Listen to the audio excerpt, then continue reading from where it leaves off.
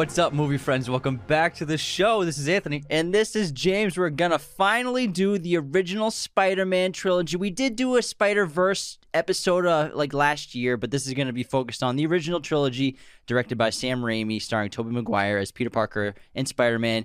And this is our Spider-Man that we grew up with for movies. Tobey's our guy. We love Andrew. We love Tom, but we're going to pick Tobey 100 times out of 100. Yeah, and I think you really, for us, when we were like 9 or 10 when the first one came out.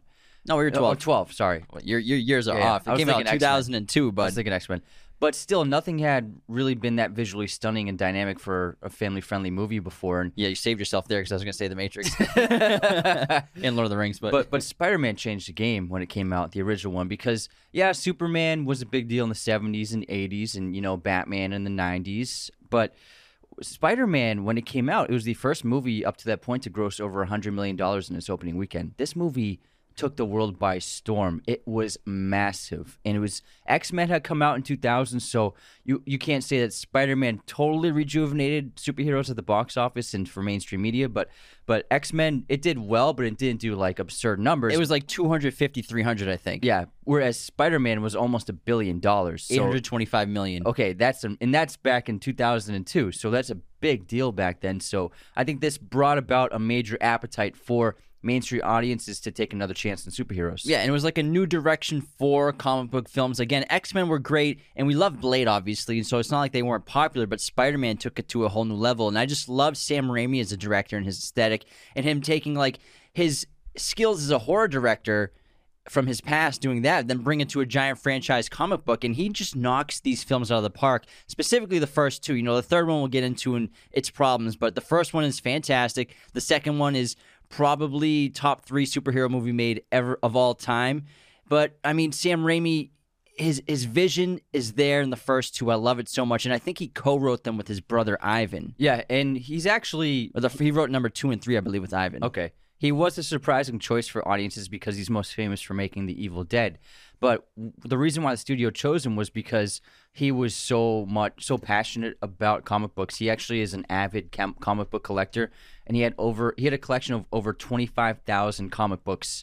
And that's why the studio was like, okay, this guy knows his stuff. He's clearly very passionate about the project, so we think he's the right choice. Even though he has a background in horror, with this setting and with his vision he has for the character, we think he's solid. So I don't think anyone could have pulled off what he did in terms of making this movie work for all audiences, which it does. And the visual effects just completely blew my mind when I was a kid. They hold up pretty decently. Spider-Man 3 probably holds up the best out of all of them, obviously. Yeah. Spider-Man 1, there are some scenes where you're like, CGI isn't that great, like specifically when Peter's like running on top of the rooftops. It's that cool overhead shot, but it's like it looks like a video game. Yeah, but it's hard to do a real person's face back then. But they pulled it off because we hadn't seen visual effects to that element of a person swinging on a web through cities. It's incredible what they pulled off in the early 2000s with it. Yeah, and some of the most thrilling aspects of the movies are just Peter as Spider-Man swinging through the cities, and Raimi came up with really inventive ways to portray that, and we had the video game when we were kids, and we loved just,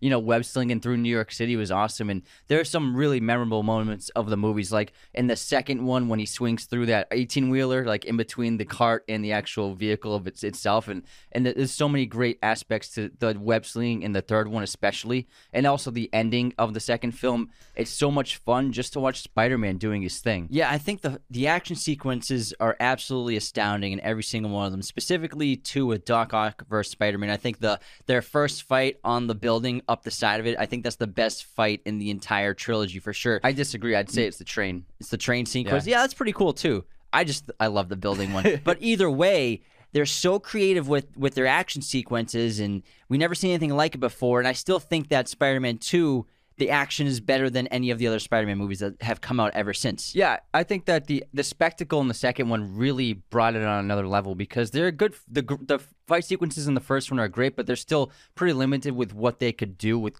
Goblin and Spider-Man at the parade was awesome, and then on the bridge is fun, but then the finale is inside that building, so they kind of lowered the scale, whereas the second one just got bigger and bigger. Like, you're battling on skyscrapers and then on a speeding train. It's just unfathomable how epic the scale of this movie was. Absolutely. And before we continue, the best way to support Raiders of the Lost podcast is to share us with your family and friends and to become a patron at patreon.com/Raiders of the Lost podcast. Patrons get perks like personalized videos, podcast schedules.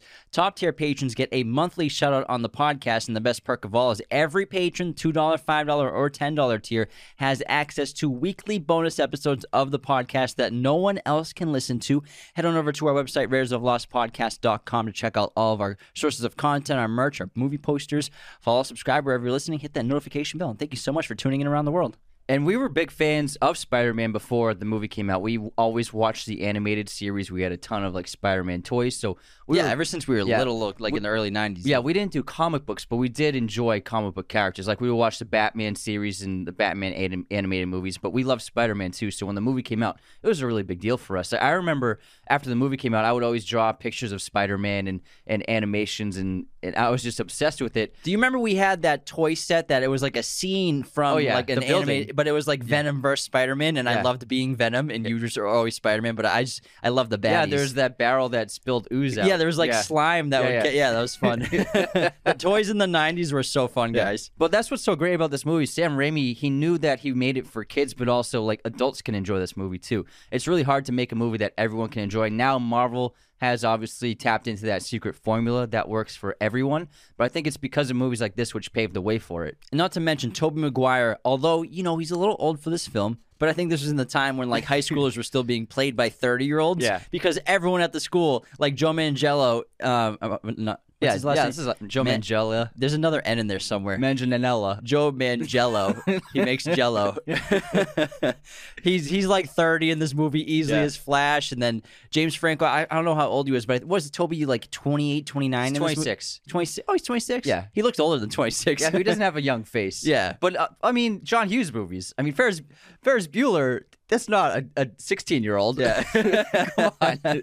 But you're right. Audiences were used to it. Now, younger actors are better nowadays, so they can cast young people. But back then, I think that younger actors weren't as well trained or as good at the craft of acting. Where for a movie like this, $100 million budget, like we gotta get some professional actors. Tobey, being a child actor, I couldn't tell you how many movies he was in before Spider-Man. He was in a ton of movies. Yeah. Like remember the Good Son with Macaulay Culkin? Where Macaulay's evil. Yeah. He falls off the cliff. Classic movie. But Tobey was a big star as a child actor leading into this film. It's not like it was his first go around. I would say that's maybe my favorite part about the Tom Holland choice for the Marvel Spider-Man for the MCU is that he's actually of age of like a high schooler, pretty much. Like, I think he was like 19 when he was cast. So he's a teenager. And he still seems like he could pass for a high schooler. Yeah. And I love Tom, how he brought the innocence and the naivety and that like awkward charm, and he really plays that well. And then also what Tobey brought to it was just he really feels like an outsider, because Tom is really funny and very charming, but Tobey in this movie, he really feels like a kid who doesn't have any friends. Yeah. I think there are pros and cons to every Spider-Man. For Tobey, of course, like you just said, he's a perfect outsider. Nobody really notices him in high school besides his buddy Harry, and he's obviously bullied, of course. He looks exceptionally ordinary. Tom and Andrew are very attractive dudes. Not that Tobey's not a good-looking dude, but he's not like a chiseled chin. Yeah, those two guys are like on a different level. They're very handsome guys. But I think that plays to the benefit of Tobey Maguire, the character, and again, the shyness, endearing personality. He's a good person. But I think Tobey does a terrific job with the action as well. But one con to him, I don't think he does the humor as well as Andrew or Tom. But he gets it done when they have to have a funny moment. I agree. He definitely doesn't have the charm that the other two have. But the ordinary quality, like, and Spider-Man 2, when he loses his powers and he starts wearing glasses again, and he just looks like a big dork. Like, you're just like, okay, that's Peter Parker. He's like a big nerd, and like that's who he is. So he really pulls that part of the character off. But also, this is later on was eventually when the MCU and these movies started getting way more funny. They started playing off like the Avengers style of comedy and storytelling. So this was pre-MCU. Even the Amazing Spider-Man movies were taking notes from Marvel for their humor. Exactly. And we noted about Andrew Garfield, and I love him as Spider-Man. I thought he did an excellent job. But he was so cool. Like he skateboarded, Doing kickflips. He's a great skateboarder. He's super funny. He dresses awesome. He's super handsome. Great hair. But he has no friends. It's like, come on. When you need mealtime inspiration, it's worth shopping Kroger, where you'll find over 30,000 mouth-watering choices that excite your inner foodie. And no matter what tasty choice you make, you'll enjoy our everyday low prices, plus extra ways to save, like digital coupons worth over $600 each week. You can also save up to $1 off per gallon at the pump with fuel points. More savings and more inspiring flavors make shopping Kroger worth it every time. Kroger, fresh for everyone. Fuel restrictions apply. It's Andrew Garfield. But there are two things that I really enjoy about Tom and Andrew's Peter Parkers that they don't really do on in the first Spider-Man movie with Tobey, and I would say this is a con to the character in this film, is Peter Parker's supposed to be a super genius. They don't really show Peter's intelligence in school in the first Spider-Man movie, besides winning the science award at graduation, being like the president of the chess club. Understanding Norman's work. Yeah, I would like to have seen him doing some science stuff. You know, that would have been cool, because Andrew's Spider-Man is like a genius engineer developing stuff inside of his room. Yeah, because in Raimi's movies, he like speaks to Octavius, and he goes to class, and he speaks to Norman. He like dialogue wise shows that he's smart, but they don't really show us how intellectually how much more how smart he is. I got you. I'm not wicked smart. Tongue twister here. Come on, kid. He doesn't really show with action how intelligent he is. True. And whereas Andrew and Tom's Peter Parker, they develop their own webbing. What I love about Raimi's Spider-Man is it's organic webbing. That's not how it's supposed to usually be in the comic books, but I really like it. Yeah, I really like the aspect of that too. And I know a lot of fans weren't super happy about that, but I think it just kind of worked in terms of the character that Raimi was envisioning. He's not a super engineer genius, it looks like, so it wouldn't make sense for him to be able to create the webbing. Whereas I like how in the Andrew one, it's already established how smart he is. Like, he has all these contraptions in his room. And then I think the best aspect to the Tom Holland Spider-Man is he's already Spider-Man. Yeah. He already made his webs.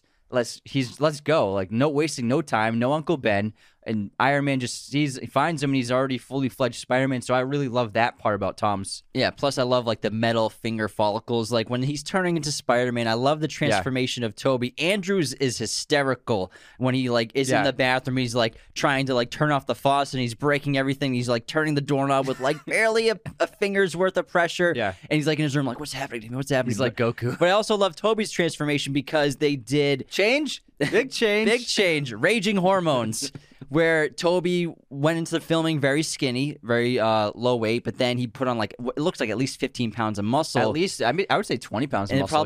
They did that in a couple months so that they could continue filming in the movie. But the transformation aesthetically, to see it visually like that, is so cool. Yeah, and I believe he did most of the work as Spider-Man in costume, except for most of the stunt work, especially the dangerous wire stuff. But he trained in terms of like doing an intense amount of yoga and all sorts of like body mass workouts. So instead of, he's not like lifting tons of weights, but he's doing body mass, which means you're handling your own body weight in these difficult positions in order to be able to crawl and look like a spider. So in a lot of ways, it's harder than lifting weights, that kind of workout. I love that aspect of Tobey's Spider-Man where he's crawling on the walls a lot like a spider, especially like when he's falling down that chunk of wall when he's fighting Harry in number 3, and he's like crawling on either side of it like a spider or like an insect. It's really cool. And, you know, Tobey, like you said, with his yoga, whenever he's like climbing up a wall, he's actually just on a flat surface. They just move the camera to make it seem like he's going vertically, but he's still doing the entire movement on his fingertips and toenails. Yeah, like that first... Toe's not his toenail. It's a late night, guys. That first time he crawls up the wall is one of the best shots, and it's such a simple camera technique, but it looks so amazing. You don't need anything else. You don't need wires. You don't need CGI. You just angle the camera and have him walk as though he's going vertically, and they really pulled it off. And I think that's a testament to Sam Raimi using so much practical effects in his horror movies, understanding what will work in terms of, if I put this in front of the camera, the audience will believe it. He knows a thing or two about practical effects in movies. If you watch The Evil Dead, it's just spaghetti coming out, people like all over that movie. Green spaghetti. But if you're watching on YouTube or on social media, you may have noticed that Anthony and I have brand new laptops on our desk, courtesy of LG. These are the 17-inch LG Gram ultra lightweight laptops. The cool thing about these is their aspect ratio is 16 times 10 rather than 16 times 9, which is more visual vertical space, which is awesome for referring to notes and editing. And I watch movies on this every night, and they look amazing. Not to mention these are shockingly light. Like, you wouldn't believe how light my old computer's a Mac. It's heavier than this thing, and this thing is twice as big as it. And so we'll put links in our YouTube video bio below to show for the LG Gram, the 16-inch and 17-inch models. Thank you, LG and LG Gram laptops, for sponsoring the show. These are terrific. Oh, yeah. Anyways, let's get back into the show. Do you want to talk about some more stuff? I just want to talk about an important aspect to the movies is Danny Elfman's score. Yes. Well, the first two. Yeah. He didn't do the third one, but they used a lot of the themes in the third one. But his score for this it could be my favorite Danny Elfman score. Just like that opening theme with the strings and then the title credits. What he did is so fantastic. It's really one of the best superhero scores without a doubt. Which is saying a lot because he did an amazing job in The Batman in 1989. So, I mean, he's a terrific composer. But, yeah, you're right. I think the Spider-Man theme has got to be top 3 all-time superhero themes of all time. Like, it's incredible what he did. It's so awesome. Because there's so much going on in the song, you know? Yeah. It's diverse, and there's... I can't even describe it without getting emotional. It's so incredible. You all know. I'm sure everyone listening. Once those strings hit, I'm just like, it pumps me up. It's like that percussion. It's pretty epic. All right, you want to get into the first movie? Let's go, man. All right, Spider-Man. This came out in 2002, and what I love about this movie is it's fast-paced. You know, within 16 minutes, we have Peter Parker established, as well as the other characters in his life, including Aunt May and Uncle Ben. You know, we have Harry and MJ and obviously his bullies and stuff like that. He's established and he gets bit. And then also Norman is established, Norman Osborn, and he becomes a villain. And this all happens within 16 minutes 16 minutes? 16 minutes of the film. He becomes the villain in 16? He takes the serum within 16 minutes. Wow. So they get all that accomplished, Peter getting bit, Norman taking the serum so fast. And it's really 15 minutes because of the opening credits. Yeah, that's amazing because it feels like it's a lot longer than that. It's fast, man. I believe you because I'm sure you timed it. I pressed pause. I didn't time it. I just hit the pause button. But I mean, yeah, I sat there with a stopwatch. All right, go. All right, 15. But this movie was such a surprise, and I really adore it. I think it's one of the best superhero movies of all time. And there's so much to it, whether it be like the gravitas of the storytelling, and you have a great villain. And I think the writing is excellent, like you said, how they packed all that stuff in so quickly without feeling like it was rushed or like they went too quickly. And I just think all around the crew, the acting, the casting really knocked this movie out of the park, and that's why everyone loves it so much. Yeah, and it's the first time we see on film Spider-Man's origin story and also the death of Uncle Ben. You know, Peter and Uncle Ben, that's an important relationship to him in his life because he doesn't know who his parents were. They died when he was very young, and so his uncle and aunt have been taking care of him. And Uncle Ben is, you know, trying to be a father figure to him in his life, and, you know, Peter accepts that the entire time until, you know, his hormones start getting to him, you know, teenagers, raging hormones. And then also, you know, going through this transformation of Spider-Man, you know, it kind of pushes them apart a little bit. And, you know, Peter starts to act out like a normal teenager really would at that age. And David Fincher was actually asked to take a stab at this movie because David Fincher has always worked with Sony for most of his career. So a lot of his productions are Sony productions, so they were like, hey, do you want to do this? And he said he would do it, but he would have done the entire origin of him getting bit, getting the powers, and Uncle Ben dying as an opening title credits. And so then he would have gone right into the Gwen Stacy storyline after the opening credits. And Nine Inch Nails would have done the opening song because this is before it was like Atticus Ross and Trent Reznor doing the movies. But I think it would have been. I don't think it would have worked even close to as well as this because the entire origin of Tobey's Peter up to Ben's death is really important to the audience. We are really invested in it. Yeah. And when Ben dies, we feel like we really lost someone that we love, and we understand what motivates Peter from then on for the rest of the movie. So I think that if that was done in 4 minutes, it wouldn't have felt the same. And I think Raimi was correct in saying we need to take our time with how Peter Parker accepts the role as Spider-Man. Yeah, you know, he's not Bruce Wayne. He's not a child, so it's important to establish all the parts of Peter Parker's life, obviously specifically the relationships with Aunt May and Uncle Ben, then also MJ, how he's been in love with her, and then his relationships with Harry, and just establishing the kind of person that he is. Like we said, an outsider. He's very intelligent. No one notices him, and he's just kind of floating by, just trying to find his path in life. But I think it's important to establish all of that before. Yeah, and this movie has, hands down, one of the best villains in comic book history in Willem Dafoe's Goblin. He was so perfect And like you said, he would make a great Joker. But I think Norman Osborn has a lot of the qualities of the Joker, that chaotic sense of nature, that humor he finds in the evil acts he does, and that murderous laughter he is so good at performing. Like hearing Willem Dafoe's laughter in that new Spider-Man trailer, it was the most exciting thing I've seen in a comic book movie in a few years. Yeah. You know what I mean? And he is so iconic as Norman Osborn. And even before taking the performance enhancers, he's still interesting. That's what it's called. That's what they call it. Yeah, right? Yeah. Yeah, I think you're right. It's pretty silly. Yeah. It's like just call it something cool instead of the performance enhancers. We need playing baseball. We have 1 week left to get some results for us, Norman. But Norman was already an interesting character beforehand. He wasn't just like the typical very rich father to this son who keeps failing out of private schools. But, he's clearly very intelligent. He's something of a scientist himself. I'm going to be dropping lines something of a scientist myself. all episode, man. That's a great meme. This entire trilogy has and you understood it. so many memes, but that's one of my favorite memes of all time.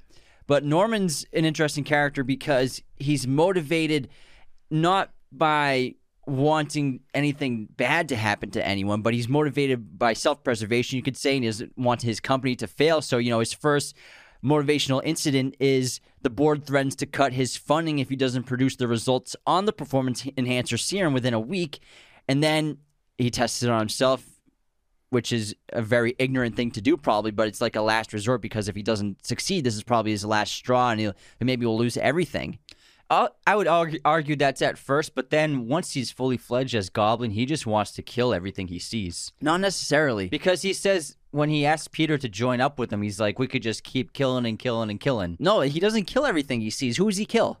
All of his board members, and then the first person testing the new suit, and that's not everyone he sees. He kills very specific people who wrong him. That's who he goes after. So the board members wronged him by trying to cut the funding, and then that guy who ironically saves his life after he takes the serum, he's like chokes him out. He's like, back to formula. No, back to formula. Back to formula. So he kills him because he pissed him off about that. But he doesn't just. He's not a madman. Well, he's a madman. But he's not just killing innocent people because he wants to. Sounds like you're defending him. I'm defending him. You said he kills everything he sees. That's a broad statement. All right. I'll teeter that back. He kills people who wrong him. And then the second time he gets this crazy motivation is he seems to be content in his place where Oscorp is doing its best. The stock has never been higher. Their tests are going great and everything. And then the board decides to sell the company underneath him without telling him. Steve Jobs style. Forcing Norman out. And then that's what motivates him to kill that board again. So it's like two boards, right? It's like the first, the military so many board. boards. So many boards with corporations. Yeah. And then his third inciting motivation, you could say,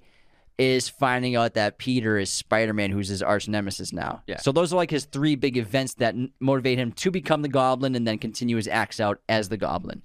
What I think is really cool about how they wrote the character is essentially Norman suffers from a serious case of split personality once he takes the serum. And what happens is after the serum is put into him, Goblin becomes a personality within his mind, and he is battling the Goblin for control over his actions and control over his own mind. And some of the coolest scenes of this movie are Willem Dafoe just talking to himself in a mirror, having the conversations with the Goblin. And it reminds you of the Smeagol-Gollum conversations from Lord of the Rings, that back and forth between the split personality. And I really love that aspect of the writing. They did a fantastic job really making, because this character on the comic books is like a goblin. He's green. He's literally a green goblin. Yeah, but they really brought it down to reality and made us feel like, oh, this is a reality that could happen. Yeah, and the cool thing about what Willem Dafoe did in the filmmakers for the performance was when Norman Osborn is Norman Osborn, he has pristine straight teeth, but then when Norman Osborn is possessed by Goblin talking, whether it's in the reflection of the mirror or underneath the mask, he's got Willem Dafoe's naturally imperfect teeth, which make it seem more menacing between the two characters. Because he has big canines. Yeah. And I would say, it's kind of a split personality, but you could also say it's maybe even more of a possession in a way where, Goblin possesses Norman at times and kind of takes control of the body without Norman even noticing. And I would say by the end of the film, it's Goblin's taken over completely. 100%. By the third act, that's totally Goblin. Because you could feel like Norman was still in there fighting for control, because when he first found out the the members of the board were dead. He was very surprised when he saw it in the paper. Yeah. And shocked by the news because he clearly doesn't remember it happening. So Goblin took control of the body. But then by the third act, when they're on the bridge and he's given Spider-Man the choice between MJ or the little trolley of kids, that's totally Goblin's taken over, I think, completely the body. Oh, 100%. Even later on when they're inside the building and Goblin's trying to trick Peter into thinking like, oh, it's me, it's Norman. Yeah. I've been like a father to you. That's really Goblin, Be for a sure. son to me. But, again, Norman Osborn, interesting, fascinating villain. He's awesome as Goblin. They have some epic fights in this, whether it be the parade fight, which is so much fun to see on that grand scale, and the CGI is really great in that. And then also that fight inside of the burning house, which is such a shocking horror roots reveal, like Sam Raimi showing his talents of knowing how to scare an audience when he's pretending to be the old lady in the house, and then he turns around, it's Goblin's mask. It's super scary. It's very good. Yeah, and then the final battle in that when he's it's messing, a church, right? Yeah, it looks like an old abandoned church. When he's messing up Peter, like that's really affecting to the audience. You're like, oh man, is he gonna get out of this alive? Yeah, and speaking of Goblin, we have the eventual Goblin Jr. Little Gobby Jr. Goblin Jr., you gonna cry? Harry Osborn, who's, despite the fact that like he doesn't seem that complicated of a character, I think there's more complexity to Harry in the first film that we eventually learn in 2 and 3. Because Harry, at first, he rejects his father, doesn't want anything to do with him. He's kind of embarrassed because of his wealth and showing up to school in the Rolls Royce and everything. Or is it a Bentley? I can't remember. It's a Rolls Royce, I think, And he doesn't want his father's attention. And, you can tell that his father hasn't really been a father to him his entire life. No, he wants his father's attention, but he's embarrassed by who his father is. But you could say that because of his embarrassment, he rejects his father. He doesn't really want to look at him. He's like, oh, just leave me alone, Dad. But then throughout the course of the first film, you can watch Harry's wardrobe specifically. He wants his father's attention more and more as he goes through this storyline. And like that scene. That's a great point. Yeah, so the scene where it's the parade and MJ wears the red dress, and this is Harry and MJ have been dating now. He asks MJ, why didn't you wear the black dress? Because that's my father's favorite color, which is technically not a color, right? And then throughout the course of the film, as you watch Harry, his outfits become darker and darker until the last 2 scenes he's in, he's wearing complete black outfits and darkened outfits. You could tell at the Thanksgiving dinner, he definitely has a Norman-esque outfit on. Yeah. For sure. Whereas in the first few scenes, especially at school, he's definitely dressing like his own style. He's trying to dress like a normal kid at first, but then even he defends his father at the Thanksgiving dinner despite him being incredibly rude to MJ. And he says that you don't know anything about my father. If I'm half the man he is, then I'll be lucky, something like that. But then watch, because he's trying to win his father over, and you could argue that his father never really even loved him. He was always a disappointment to him. But look at that face you're making. You're disgusted. I'm Willem Dafoe. I'm the Goblin. I hate Harry. You failed every private school I sent you to. So he definitely has some kind of inferiority complex and daddy issues for sure. Oh, absolutely. And it is a very complex character and it works a lot better than the Dane DeHaan version of Harry, which I really didn't like too much at all. But Franco really knocked it out of the park, and I think it was really well written for sure. Yeah, and Harry, he's a little more outgoing than Peter Parker, which is why he starts to flirt with MJ despite the fact that, Peter's had their entire lives to make a move on MJ, which is why when Peter finds out that they're dating, he's like, you're right, I never made a move. So Harry eventually wanted to do that, but you could say that maybe he's jealous of Peter in ways, and that's why he went after the same girl that Peter was in love with. Yeah, Peter's a simp. Oh my God.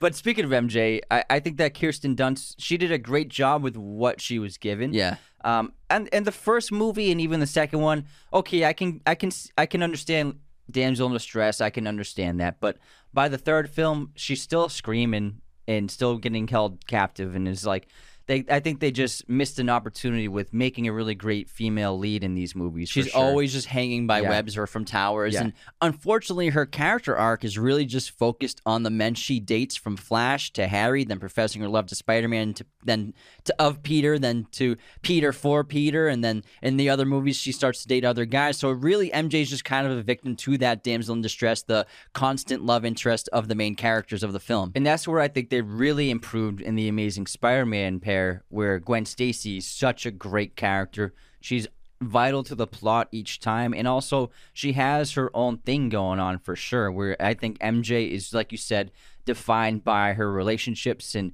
you don't really know much about her outside of just Her father. yeah, and you don't really feel like she has her own story in this story. Well, MJ does have a story in her own thing, like her play and her acting. That's her very important thing that her character does throughout the course of the films. That's pretty much her defining quality, is her life on stage and how that affects her throughout her relationship with Peter, especially in 2 and 3. But also the interesting thing that the filmmakers did with her plays and with her Broadway singing is even her jazz club singing. All the plays and all the songs she sings, they're metaphors for her relationships. The first play is talking about the should I trust this man again? I think so. Actually not. And then she's singing the song about how I never want to love again. And then Peter walks in, and unless it's us. So like every song or play that she's in is related to her relationships. Yeah, I definitely noticed that for sure, especially that play in the second one. It definitely felt like that play was written about Peter. Mm-hmm. So I think it was a little too on the nose for that, I would say. I just wish she had more to do with the plot than being, obviously, all the villains, they attack the heart. That's what Norman taught Harry. That's what they all do. They attack the heart. And so they they go after MJ pretty much every time. Yeah, but by the third one, it just got old. Yeah, I agree. It was just she's hanging from a skyscraper again. And I'm sure Kirsten Dunst, she got paid, but by the third time, she couldn't have been enjoying it. And they even didn't use she didn't scream in the third film. They used her audio screams from the second and first film and dubbed it into the third film because she didn't want to scream on film anymore. I don't blame her. So she was clearly sick of doing it. And also, she's always like even partially practicing infidelity on the people that she dates. It's kind of ridiculous for her character. Like, you couldn't do anything better with her. And also, like, in terms of her, I know she has the acting, but you don't even know anyone else she talks to outside of Peter and Harry. She doesn't have her own relationships with other people, except kind of for the with boyfriend. Aunt May, but Peter and Harry are always in the room. Yeah. And I guess you could say her other fiance. Yeah. That's it. But yeah, you're right. And the members of the play for sure, like that. Okay, what are their names? The girl that she acts with in Spider-Man 2, the other girl in the play. Oh wow, sounds like a great character. The dark-haired woman. Dark-haired woman. Yes. That's probably her. Where would you rate that character? That's probably her casting. But anyways, the trilogy, I think they did do a disservice to MJ, the character from the comics, because she's so integral to the plot and to Peter's life. But to just subject her to just that part of the stories and the arcs, it's kind of disappointing. Yeah, but I think that comic book movies have learned from then on how to include everybody in the story in more of an equal way, for sure, in terms of the plot. And then Uncle Ben's a very important character. We've already talked about him, where he gets gunned down, but him and Peter, they start to have their disagreements. And, Peter, he starts to become unreliable as he gets his Spider-Man powers. He doesn't show up on time to paint the kitchen with Uncle Ben. But don't worry, they left the food in the oven for him, so he's good to go.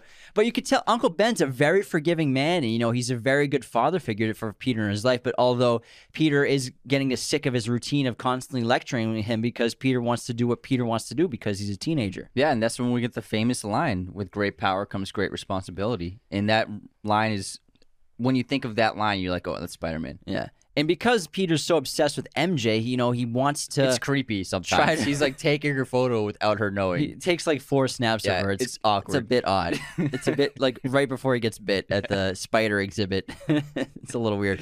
But, first of all, how many people have envisioned themselves getting bit by a radioactive spider after this movie? I wished it happened to me, honestly. Exactly. But then when he is taking her photo for the paper, he's like getting so excited. It's cringe. And it's just like a great close-up of her. Such a simp. What were we on about before we're simping? Ben. Oh, yeah, so Ben. And then Peter wants to win money to buy a car to impress Mary Jane because that's what Flash has. Flash has a cool car, so he thinks that will win Mary Jane's heart over. And he has that great battle against Bonesaw, but he gets gypped on the cash prize, which he deserves, but the guy won't give it to him and lets the robber go, and that robber eventually kills Uncle Ben when he's carjacking him. Yeah, it's a really tragic moment of the movie. What's his wrestler name that he wants to come have? He wants to be the human spider. Human spider. It's horrible. And then the great Bruce Campbell cameo as the announcer. Is he the announcer in the first one? He's the announcer. So he also has the cameo in number 2 He's where the he's usher. the usher at the play, and then in number 3 he is the host of the French restaurant. Exactly, yeah. So they're all his cameos. Oh yeah, Bruce Campbell's the man. Yeah, he's awesome. But also, this is a really important moment because Peter let him go, which caused the death of Uncle Ben. And also, Peter didn't make a move on the guy technically, but Just like MJ. the guy fell to his death because he was in an altercation with Spider-Man. But it's epic to see, when Peter finds Uncle Ben and holds his hand while he dies in the ground, and then Peter as Spider-Man goes on his first Spider-Man mission to find the guy who killed Uncle Ben. It is so epic. Yeah, he basically forces himself how to learn how to swing by webs just by doing it because he had never done it before. Yeah, except not for that time he crashed, but to actually travel doing it, so And much fun. The motivation's epic, but it's a cool little scene to watch him this is the first mission of Spider-Man. And Tobey can really get those tears out. Yeah. That dude can cry. He cries a lot in this trilogy. Yeah, he does a lot of. He's a good actor. Very, very good actor. Yeah, for sure. Jinx. Jinx. Even the laugh was a jinx. This is getting creepy, guys. But what I love about the climax of the movie is Goblin's plan of trying to have Peter choose between one fate or the other fate, whether it be MJ or that little trolley of children. It reminds me of the boats in the Dark Knight movie, where it's not as easy as it seems. You know what I mean? It's a difficult decision that you're putting this character in. He has to make a tough choice because when characters have to make difficult choices, it's great screenwriting and great conflict. Yeah, but also up to this point, we got to talk about Peter suiting up, where he actually makes his first suit. And I think Tobey has the best suit of all the Spider-Man, specifically the Spider-Man. Don't let the kids hear you say that. The Spider-Man 2 Spider-Man suit is so epic and cool. Yeah, that's my favorite too. But sure. I mean, he's great at drawing. What he drew for Spider-Man concept art was pretty spot on. Yeah, what can he do? It's pretty epic. He should not have a photography job at the Daily Bugle, but should instead do animation. I love Jonah Jameson. He's so one of the awesome. best characters. He's so funny. And in number 3, he's probably the best character because everyone else just eventually starts to fade away. Everyone's such a sourpuss in the third one. Yeah, man.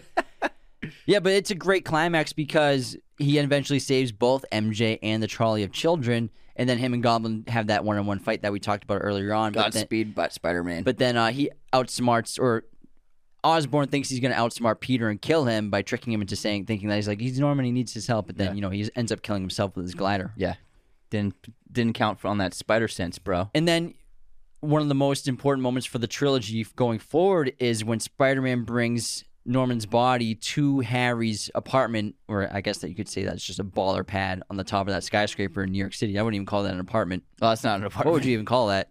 What's it called? There's a name for it. Being super rich. Keep talking. I'll think of it. Yeah. And this is going to be something that motivates Harry later on to obsess over or finding out who Spider-Man is in killing Spider-Man. And it was a really decent thing of Peter to do to save them the embarrassment of revealing that Norman was the Goblin. Oh, absolutely. To the authorities. Absolutely. And ironically, at the funeral for Norman Osborn, MJ confesses her love for Peter, but Peter has learned, especially with the attack on Aunt May, the attack on MJ, that the ones he loved are always going to pay the price. Even Uncle Ben paid the price.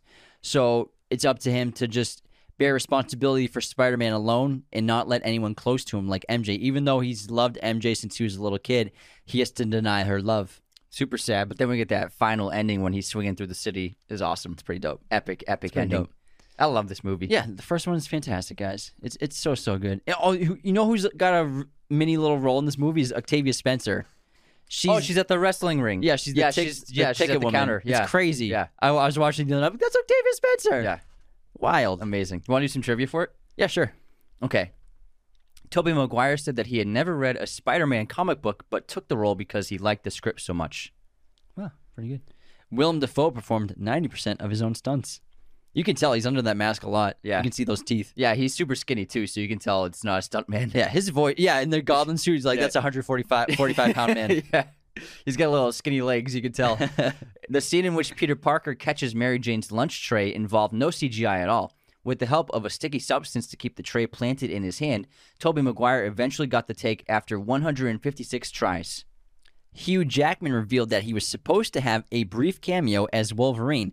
Jackman actually showed up in New York to film the scene, but the entire plan was scrapped when the crew couldn't get access to the Wolverine costume from X-Men. Like, they couldn't get access. You don't need. Do you need the costume? Just have him there. Jeans and a leather jacket. That's it. It's Wolverine. That's like, it. Just give him some claws. That sounds like a fake excuse. Yeah, a super fake excuse. There's probably like a money thing or something. Yeah. The original trailer for Spider-Man had footage of Spider-Man thwarting a robbery of robbers in a helicopter. Now, what he did is he chased the helicopter through New York City and eventually captured the helicopter and stuck it in his webbing in between the two Twin Towers. They eventually had to cut this out of the film because of the events of 9/11, but you can actually find the footage online of this trailer. The smoke in the lab during Norman Osborn's transformation was originally white smoke, but then digitally altered to green. Director Sam Raimi wanted to use real green smoke, but went with the CG effect when prop designers could not create a colored smoke that was non-toxic. Fooled me. Looked real as hell. Looked legit. Yeah. To acquire his bumped up physique, bumped up, who wrote that? Tobey Maguire went through a strict 5-month regimen of exercise, weight training, and martial arts 6 times a week, as well as eating a high-protein meal 4 to 6 times a day. One of the chief difficulties that Tobey Maguire experienced during the famous upside-down kiss scene was that his sinuses kept getting filled up with water as he performed the stunt in the pouring rain. Let's you want to go into our intermission? Let's do it. And then we'll get into films 2 and 3. But before we go into that intermission, you know, as you go through adolescence, your body starts to change. You're going to have to start grooming yourself. And if you want to, you know, appear dapper to those around you. So I highly suggest that you hop on the web, go to manscaped.com, and get the Lawnmower 4.0 trimmer using our coupon code Raiders of the Lost at checkout for 20% off and free shipping. This brand new groomer is waterproof, skin safe, has a 7,000 RPM motor, wireless charger, built-in light. It's amazing. You can use this in the shower in the dark. It's pretty epic. I recommend not doing that, but you can if you could if you wanted to. Fellas, you gotta get these products. Manscaped has sent us everything from their boxer briefs, their Lawnmower 4.0 groomers, their colognes, their deodorizers, their body wipes. Everything's fantastic. I recommend their Performance Package 4.0s, which has a bundle of terrific products. Use our coupon code at checkout at manscaped.com, Raiders of the Lost, for 20% off and free shipping worldwide. All right, let's head into the intermission. And we're going to begin with our usual movie quote competition. The huge. And I have 2, one from a fan and one from me. This is from Dominic Swain. I don't believe this. A man of your legendary prowess drinking effing rain. That's like seeing a lion eating some hummus. Say it again. I don't believe this. A man of your legendary prowess drinking effing rain. That's like seeing a lion eating some hummus. Drinking rain. Who drinks rain? Think of it as with a British accent. Is it Sherlock? No. I don't know. It's Simon Pegg in The World's End. Gary King when he's talking to Nick Frost's character. Oh, yeah, because he's sober. Yeah, he quit drinking. Oh, that's a great quote. He calls just water rain. All right, this one's for me. If you lose the last game of the season, nobody gives a shit. I know this. It's Moneyball. Nice. Yeah. Billy Bean. Good played job. by Brad Pitt. Good job. 1 Thanks. for 2. Bad 500, kid. Nice. All right, here's my quote. Redemption? Sure. But in the end, he's just another dead rat in a garbage pail behind a Chinese restaurant. Sounds familiar. Say it again. Redemption? Sure. But in the end, he's just another dead rat in a garbage pail behind a Chinese restaurant. I don't know. It's fantastic, Mr. Fox. Oh, man. That's a good quote. Yeah. That's obscure. All right. Guess this movie release year. Interview with the Vampire Chronicles. Starring Tom Cruise and Brad Pitt. And Kirsten Dunst. I see what you did there. Yeah, kept her in her first role. She's crazy in that movie. Is that her first movie? It's her first one. Super talented. Okay, I'm going to go in 1994. Bada bing. Yes. You got it, kid. Okay. Guess this movie release year. I'll try. Platoon. 19.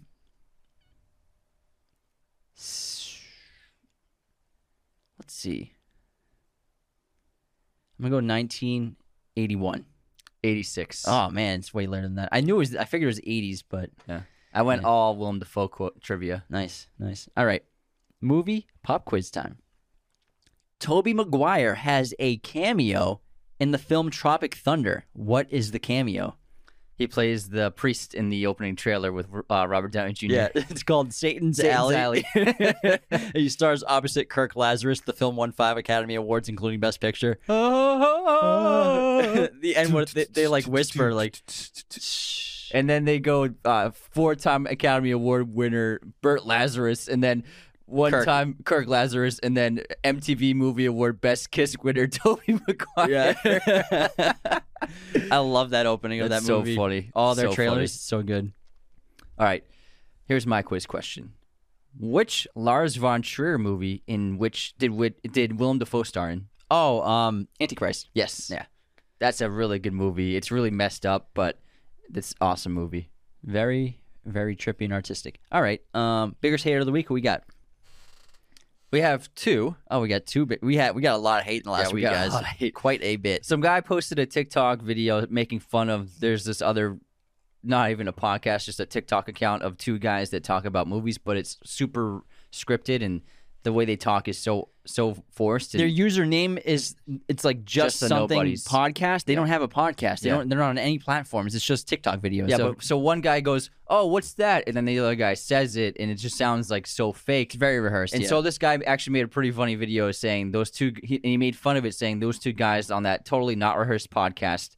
And then some random guy tagged us in it and said, "Raiders of the Lost podcast are kind of trash. Like, come on, anyone can read the IMDb trivia pages." And then I commented, "Well, if you actually watched our show, you'll see that it's 1.5-hour episodes in which we talk about films in depth." This might even go longer than that. And then he said, "I'd rather get a chainsaw and Nima than listen to your trash podcast." What's your address? I'll bring the chainsaw. Sounds like haters gonna hate and haters gonna hate. Absolutely. He's just jealous because he doesn't have a podcast For sure. and he has no friends. People just don't like themselves, so they got to bring others down. But a lot of our fans came to our defense. Yeah, we got the best fans. Yeah, That's the best. why. And then also in that video, this one just cracked me up. So this guy, I think he was trying to defend us, and he said, Deathless, this guy's name is Deathless on TikTok, he said, "Their podcast really isn't terrible. I watched theirs on Get Out, and it was bearable." Such a backhanded I was like, compliment. is that even a compliment? No, it's Thank not. you. It's not. We're not terrible, and we're bearable. Yeah. That's like the lowest form of a compliment you can give I someone. feel like we're pretty good for the movie podcasts out there. We Yeah. might be one of the top 3 Yeah. in terms of listening quality and Yeah. listening entertainment-wise. we're not terrible. We're bearable. We're bearable. Nice. Thanks, made guys. it. We Thanks made for it. bearing with our show, everybody. All right, we have 2 supporters of the week, and these are people who definitely bear our show. The first one is Christian Testa, and they left a 5-star review. Extremely entertaining. It's way more than bearable, by the way. It's way more. Look up the definition of bearable. Extremely entertaining is way better.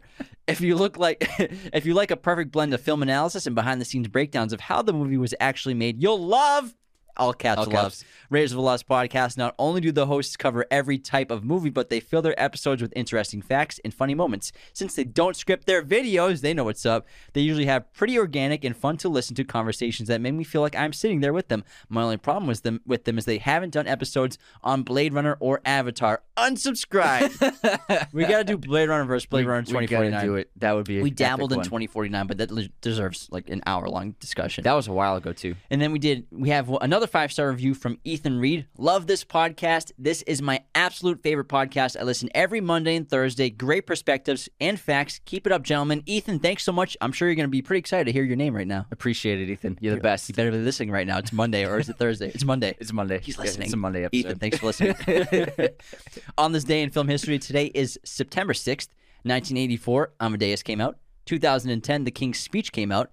It's Idris Elba's birthday, Jane Curtin's birthday, and Akira Kurosawa passed away in 1998. Oh, so sad. Unfortunately. One of the best directors of all time. Yeah. My streaming recommendation this week is the TV show Fleabag on Amazon Prime, written and directed by Phoebe Waller-Bridge. She's super talented, and it's a really fun show. Really, really good show. Yeah, cool. All right, let's head back into the episode and get into Spider-Man 2. Let's go. Which came out in 2004. And this is arguably, it's the best Spider-Man movie ever made. It could be the best Marvel movie ever made as well, pre and post MCU. And the MCU, what we mean is since Iron Man on, that MCU, because this Spider-Man trilogy was Columbia and Sony, and it was Marvel Enterprises at the time. It was not. They just Marvel. had to give Marvel credit because they own the characters. Yeah, but that's why it's it has nothing to do really with the Marvel productions that we know today. Marvel was not making movies at this time. They were just comics and TV shows and stuff like that. Marvel Entertainment, the production company, was formed, and they first made The Incredible Hulk. Yeah, and so what I love so much about this film is it starts with the incredible opening credits that we hadn't really seen anything like this to the extent, I think, in superhero movies, but it's one of my favorite opening credits of all time. Yeah, with the animation. Yeah. It's really great. And, kind of tells the story of what happened in Spider-Man 1 and kind of a little glimpse at what's going to happen in Spider-Man 2. Some directors hate doing opening credits, and some directors love it. David Fincher is someone who loves doing opening credits. Chris Nolan hates it. His movies just start after the opening logos of the studios. But I think it harkens back to old films which always had opening credits. So I think that it's like a way of a calling card to film history when you do an opening credit like this. I think it's fun with these kinds of movies. I mean, Nolan, I have no issue with what he does, and I think a lot of directors have started to copy his style of the way he kind of does it, like abruptly, like let's get into it. Not that he's the first person to do that, but he kind of popularized that for blockbuster films.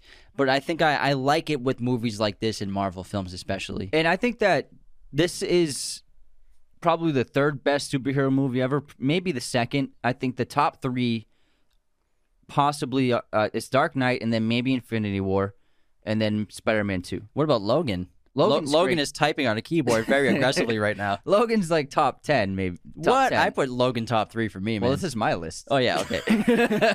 Sorry. I Not everything's about you. I want everything to be about me. But the reason why I don't think Spider-Man could ever top The Dark Knight, because The Dark Knight allows for really deep storytelling and really intense, mature storytelling. You have villains who are literally like doing horrible things, and you can be graphic with the storytelling, and you can be very dark with the storytelling.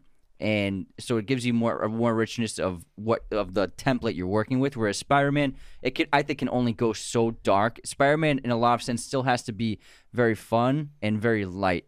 Yeah, the transformation of Bruce Wayne's character throughout the trilogy versus Peter Parker's transformation in this trilogy, they're kind of incomparable. Yeah, Peter changes and he becomes a better person towards the end, and he goes through a lot specifically in Spider-Man 3, but that's, that movie's got its issues. But I think, yeah, you're right. The Batman trilogy by Chris Nolan is kind of untouchable. The Dark Knight will never be topped, I don't think, by another superhero movie. Yeah, but this movie, it improved upon the first one in so many ways, even though the first one was a perfect film. I mean, with this film, you have amazing spectacle and action. The scope got expanded. The storytelling is still just as good. The love story is really there this time. And the emotional stakes are high and the dramatic stakes are high, and you have another excellent villain. I think the dialogue is way better in this film. There are some dialogue moments in the first film that lines are kind of cringy, or I think like some lines don't age completely well into contemporary times because it's a 20-year-old movie almost. Yeah. But I think that the script for Spider-Man 2 is just so much tighter, so much better. And it's somehow is just like even like twice as better of a film. But the action, everything's increased. But like we always say, what you want from a sequel is bigger action, more emotionality from your characters. It's about emotionality. Action Jackson can't cry. And also, second reference to Tropic Thunder today, touching on more themes and more thematic elements and more characters and better villains, better characters, and increasing those character arcs throughout the trilogy. Yeah, and on top of that, the origin's out of the way, so we get to just it's all Spider-Man, and also Peter Parker is out of high school. He's not a kid anymore. He lives in the city now. He has a real job. He's a big boy job. I mean, he sucks at it. Yeah, he's horrible. I mean, Pizza Time's so funny. Yeah. But I mean, Peter's terrible at his job because one of the main themes of his character in this film is breaking promises and being a disappointment to people. And he's always late. He's perceived as lazy. He's even more of an outsider in this film than the first one. He's brilliant but lazy, failing out of school, doesn't even remember his own birthday because he's so consumed with being Spider-Man every day as well as being Peter Parker. And that's what makes this movie so great, because the journey of the character, because he goes through a major transformation. And even the third one, even though it's not that great of a movie, he still also has an intense journey as a character. He changes a lot. Whereas this one, it's he's trying to struggle between two lives. Like, what he wants is to have a normal life and to be with MJ, but he still feels that he has an intense responsibility to be Spider-Man. And then this becomes such a conflict within him. We get the brilliant storyline of him losing his powers. And also, it's a kind of a metaphor for you. You know, he could be suffering through like depression, you know, and also that love sickness, how it can just like affect you emotionally, mentally, and physically. If anyone's been heartbroken or been lovesick or just even depressed, it can really alter your physical state. And so I think that was a really brilliant arc for the character where he's literally lost his powers because of how improperly he's living his life. Yeah, he doesn't want to be Spider-Man anymore. And even that doctor with the Grateful Dead t-shirt's like, you hate that doctor. Maybe you're not. You hate him. I'm sorry. If I have a doctor, you better have a suit and tie on. Like, I don't care like what school you went to. Just And do not sit down next to me on the bed. yeah. And also, if you're my medical doctor, don't try to psychoanalyze me. That's not. I'm not paying you for that. You don't try to give me a prescription for any BS that you're gonna spout out. All right. Tell me if I have high blood pressure. And let's leave it at that. You're a pediatrician. But Peter, you know, because he doesn't want to be Spider-Man anymore, he tries to go back to being Peter Parker, and we see how dorky again Peter Parker really is supposed to be. And Tobey nails dorky Peter Parker more than any other actor that's done it before. He's such a nerd. He really is. Nerd alert, man. But his relationships in this film with all the main characters is so much more complex. They've grown so much, and there's a lot of turmoil in each one of them because, for example, Aunt May, who is the forever moral compass in Peter's life, Peter eventually in this film confesses to Aunt May what he did and the role he played in the night that Uncle Ben's death occurred and how he could have stopped that mugger, but he wanted revenge for what the guy who was robbed did to him by not paying him enough money for what he was earned. Then he has his relationship with Harry, which they're still best friends, but Harry has this animosity towards Peter because Peter's bread and butter comes from taking pictures of his friend Spider-Man. So that's constantly a barrier between them getting closer and kind of is going to cause them to become further apart as friends. And then his relationship with MJ is different where MJ's not dating Harry at this point, but MJ, the astronaut, is starting to date the astronaut in this movie. And she's also on Broadway.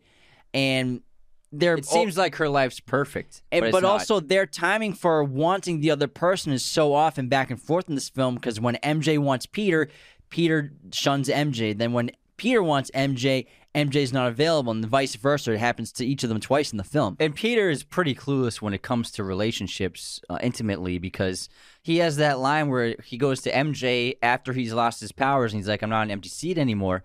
And he's like, let's pick up where we left off. And MJ's like, where did we leave off? Like, we've never dated. Yeah. We kissed at the funeral for like 2 seconds. That was it. She's like, you can't get on if you can't get off if you never got on. You know what I mean? So he's kind of clueless with like, they never even had a relationship. So he thinks that like he can just get her back because he's not Spider-Man anymore, but that life doesn't work out that easily. Yeah, he never had her. They were never together. And even Harry's like, she's waiting for you, bud, at the beginning of the film. But, you know, Peter at that point hadn't given up the role of Spider-Man responsibility of being a protector of the city. Yeah, and then also, great analysis of all the characters, by the way. I appreciate that. Phenomenal job. That was not scripted. And, I mean, this movie has such a great villain in Doc Ock and Octavius and Alfred Molina. I'm so glad that he's back in action. Heck yeah. He's awesome. Hello, Peter. He's a great actor, and he was the perfect choice for Doc Ock. And Octavius, you really empathize with him because, you know, he's driven to create this groundbreaking technology which fails, but then the failure of it and the loss of his wife leads him to madness. And also he has these AI robots in his mind as well. Each tentacle has its own AI brain and mind, so there are whispers in his head telling him what to do and influencing him. So his character has gone through a dramatic transformation, and you feel bad for who he's become because of the accident. Yeah, but you could see that he had a little bit of arrogance in him beforehand. So definitely. Like, because he's like, don't worry, my calculations are correct. You can sleep soundly tonight. But he is a very interesting character because he's kind of like everything that Peter wants to be. You know, a brilliant person, but also very charming with the love of his life that he's always been with, and that love is still burning, and be a very successful scientist or engineer or whatever Peter wants to be. So you can see that Peter clearly looks up to him. And, you know, Otto is trying to change the world with his fusion reactor. And, you root for him to want to perform this reaction successfully, because that'd be so cool to produce a mini sun. And you can tell when Otto successfully creates the reaction at the presentation. He says that line, "The power of the sun in the palm of my hand." You can already tell, like, the power of this is already getting to him. His hubris is growing immensely with the fusion reactor. Yeah, he's beginning to think of himself like, oh, am I a god? Almost. Have I changed the world in such a way that I'm godlike? And so that's what forces his blindness on thinking that he can control the outbreak of the fusion reactor and what's happening when it starts to, break apart from his claws and starts, not attacking people, but, starts tearing things apart in the building and causes the death of his wife. His hubris blinds him to the fact that it's not my fault. He ends up blaming Spider-Man. In a way, yeah, you could probably say he thinks it's Spider-Man's fault for unplugging it, even though it was already out of control before that. Yeah. And I love Sam Raimi once again shows his skills with horror with that scene when in the hospital room when they're about to try and cut off the arms. And his arms kill all of the surgeons. Oh my god! And it's PG-13. He doesn't show any gore, but he's such a talented horror director where the filmmaking is the scary part of it. The sound effects, the way he shoots it, it's so terrifying. And hearing the screams, like, you don't need to show gore to scare people. Yeah, and this movie's also scarier than the first one and funnier than the first one. There's a ton of great one-liners in this movie, like pizza time. He stole that guy's pizza. And then my back when he's on the scooter heading to MJ's place, so that he's not. I'm not going to disappoint you. And the car comes from behind him, and he does the backflip and lands on his feet. Those two kids are like, "How'd you do that, mister?" He's like, work, exercise, eat your green vegetables. My mom always says that, but I never believed her. I never actually believed her. But so there's like a bunch of funny moments like that. And also what I like about this film is Spider-Man is starting to seep into the culture of New York City. You have that lady who plays on the violin, the Spider-Man songs, and obviously he's on the papers for JJ's newsstands everywhere, the Daily Bugle. I forgot it for a moment. But like the culture of Spider-Man is seeping into the city. Is he a good guy? Is he a bad guy? We kind of have like those like interview style filmmaking of them asking New Yorkers questions, and they think that like, oh, he's cool, I believe in him. Yeah, they actually, in the first movie, when the New Yorkers start throwing the items at Goblin on the bridge, they put that in as, it was the last thing they filmed because they added it last second after the events of 9/11. They wanted to show a scene where New Yorkers were united, and so they put that into the film right before release. You mess with one of us, you mess with all of us. Exactly. You know what I'm talking about. But in Doc Ock and Spider-Man have some of the best fights in superhero history. And like whether it be the bank fight and fighting on top of the skyscraper with Aunt May in danger and saving her, and like when he flings himself through the window, it's like so epic. But then I just think that the train fight in this movie is just on another level in terms of the visual dynamics of it, because the skyscraper fight's cool, but you're on a moving train speeding, and then there's the way that they move in and out of and around the train, and when he's flying after he got hit, and then he sees like that bridge ahead of him, and he spins around and goes through it, and then Doc Ock's like all surprised. It's like, this is amazing. He's like on the side of it, standing on his 2 feet, fighting Doc Ock. It's epic. Exactly. And then we have the amazing moment when he saves the train, and it's so epic when he's just like holding all the webs and Tobey's just screaming like crazy, like ah, and then he finally stops it in time. It's such an amazing moment, and I think that it has one of my favorite moments in all the Spider-Man movies, all of them, where the New Yorkers bring him into the train and they like carry him inside, and then one of them says, "Oh, he's just a kid." Look at him. He's as young as my son. And then he wakes up, and then they give him his mask back. We found something. I bet you the kid who played that role is like grown up. He's like gets made fun of about that line all the time. I think those are Raimi's kids. We found something. But it's such an emotional part of the movie, and it's one of the best sequences from start to beginning. Like that sequence starts on the train, and then it finishes with Doc Ock taking him. It's an amazing 15 minutes. Yeah, because Doc Ock's character has been completely corrupted by these mechanical arms because his inhibitor chip, is that what it's called? Yeah. Has been destroyed from that... Fact check, yes. Yeah, fact check, yes. Snopes, thanks. And so... What's that mean, Snopes? Nothing, don't worry about it. You don't know modern things, it's okay. You're so out of touch in the world. Anyways, because again, Doc Ock's hubris is starting to grow even more now that he's has the influence of these mechanical arms. His new goal is to just rebuild, but not rebuild the fusion reactor just the way it was, but to grow it bigger and bigger. And even, first of all, does this guy have a P.O. box? Because, like, where is he getting the shipments for all this gear? Like, to the giant half-flooded theater in the ocean, in the river? Like, on the docks. Who's delivering it? Where's he getting it all? Like, this is not all made in New York City. Black market dealers, man. Like, he's got to have, like, a Black huge... market dealers. Oh, can they... That's where criminals get stuff. All right, yeah, true. But also, you can tell as he's starting to raise it up, it's enormous. And also, when he eventually gets the tritium later from Harry, when he makes the deal to kill Spider-Man for the tritium, the amount of tritium he uses is 100 times larger than he was in the original demonstration. Yeah, it's like a grapefruit compared to what was just a little speck in the first It's like compared to like a pebble, you know. compared to a grain of sand. It's about the size of a small soccer ball. Or, you know, one of those small basketballs that kids play with. Had to. Anyways. And then Danny Elfman once again killed it with this score. And I love the Doc Ock theme. Super fearful. And he just knocked it out of the park. The action sequences are so much fun. The music to listen to. And the movie has a lot of ups and downs and different tones. Like when Peter, he's starting to lose his powers. You know, his webbing won't work. He's starting to get like vertigo when he's standing on top of buildings. And that funny scene where he takes the elevator down. He's talking about the Spidey suit with that guy.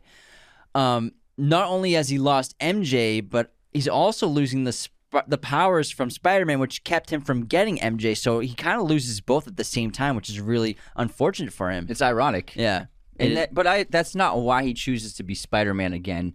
He chooses to be Spider-Man again because, first of all, he sees that guy getting beat up in the alley and getting mugged. And then also when he saves the little girl from the burning house. Yeah. How did she get left in there? Well, it's not... No, so yes, he saves the girl as Peter Parker. That's not what motivates him to become Spider-Man. What motivates him to become Spider-Man is after he saves the little girl, the cops say a poor soul was stuck on the 3rd floor. And so if Peter was Spider-Man, he would have been able to save that person as well. And so basically from that moment on, he decides that I have to bear the responsibility of Spider-Man now. Yeah, exactly. Great point. But also... when he's not Spider-Man, he bends the abilities he has. It has like a very light moment where we have like that fun song and he's like walking around and tripping over his feet and like he's a great student and he's the best in his class again. So like I said, it has good ups and downs of tones that kind of keep you engaged. And also it's a sticky situation where he doesn't know how to get his powers back. You know, he tries to jump off the roof of that building and he fucking like almost dies. I'm back! Oh no! It's so funny. But also, what brings his powers back, I think, is obviously when the person he loves the most gets put into a life-threatening situation. And that's what really sparks them coming back. Yeah, absolutely. Like it's a real danger for someone. Yeah, but there's so many great... And there's more moments, like when he throws out the Spidey suit and J.J. Jameson gets it and pins it on the walls. And I did it! He's like, the power of the press has won.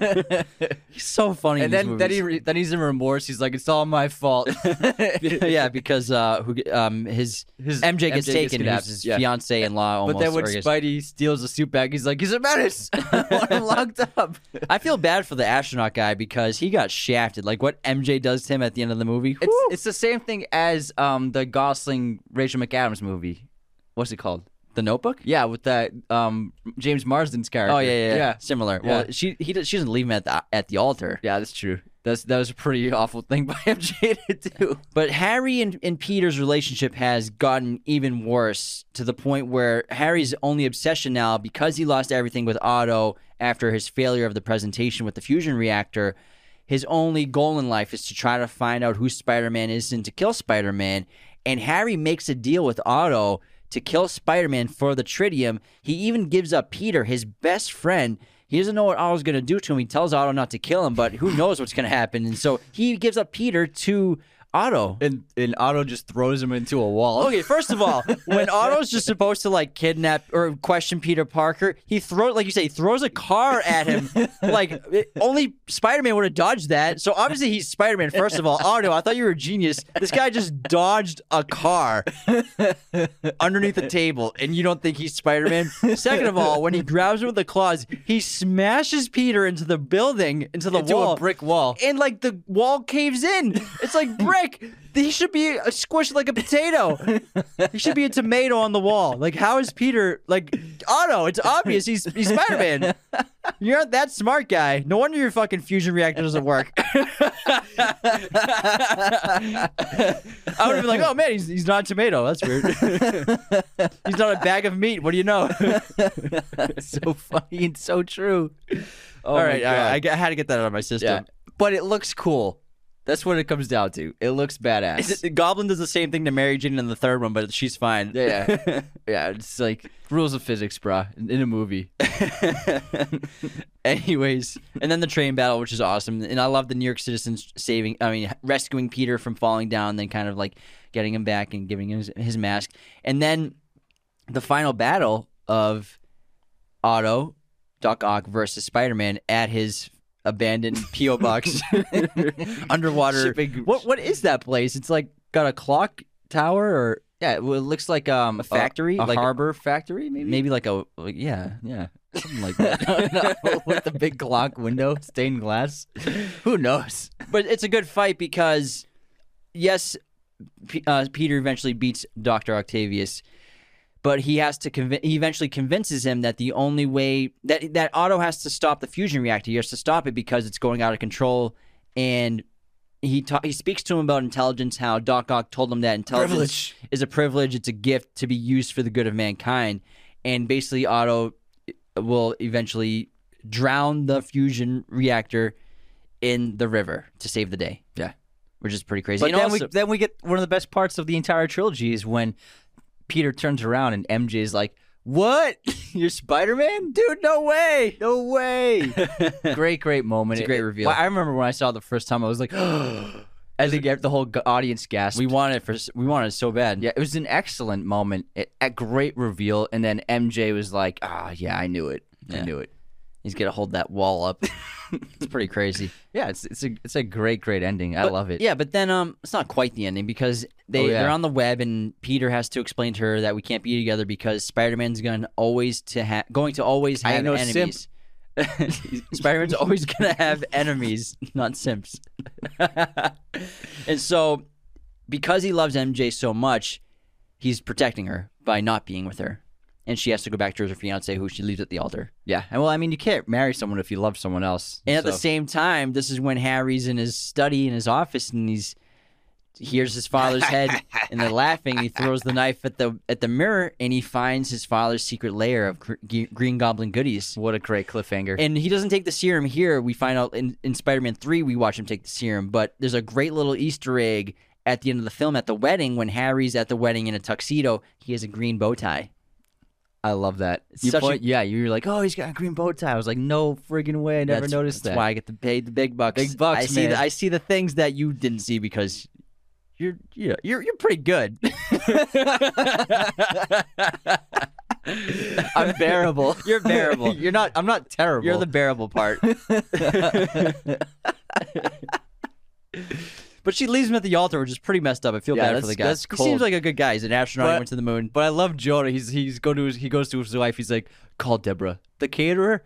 Tell her not to open the caviar. This is my favorite joke. And the final scene is MJ walking into Peter's apartment, and she wants to be with him. They end up together, and then he hears the sirens and the radio call, and he has to leave the window, and he's about to leave, and she's like, "Go get him, Tiger." And every time I watch that, I'm like, that's going to get old quick. You're never home, Peter. You're always out. Every time you hear a siren. I'm not calling you Tiger anymore. What if it's just like a traffic stop? Yeah. That guy just got pulled over for speeding. You don't have to go out there. Absolutely going to get old quick. Well, yeah, I mean, the movie foreshadows that, where the movie, you think it ends on a high note. Oh, yeah. With Spidey swinging through New York City with the helicopters and cars, and it's an awesome moment. But then Raimi goes back to MJ, and she kind of like shows like, oh, man. It's like The Graduate. Yeah, it's like, did I choose the wrong guy? Yeah, this is bad. I just ran across New York City in a bridal dress, and Man, that And guy he left already. he already left me. I guess I'll go home. I was kind of like hoping for a little bit more, but does she stay, wait for him, or does she like take the subway home? She's like asleep on his bed when he gets back. I don't know. He's like, oh, I got to shower. I'm pretty tired. Oh, you're still here? I thought you would have left. Oh yeah, no, I love that you're here. I love that you're here. Is this like, are we living together now? Do you want a key? All right, let's move on to Spider-Man. Oh, trivia. We got some trivia. Trivia. This is a ridiculous episode. When Peter Parker flips over the oncoming car, Tobey Maguire actually performed the stunt himself. A stuntman also did the stunt, but Sam Raimi thought Maguire's looked more natural, so he used his take instead. Tobey Maguire's participation. What did I say? Precipitation. Tobey Maguire's participation in Spider-Man 2 was in doubt at one point because he was suffering severe back pains. Jake Gyllenhaal was lined up to play Spider-Man and had already begun preparation, but Maguire decided to take the part after all. However, according to the DVD commentary, the "my back" joke after Peter falls from the roof was purely coincidental, as it was written into the script before Maguire's problem arose.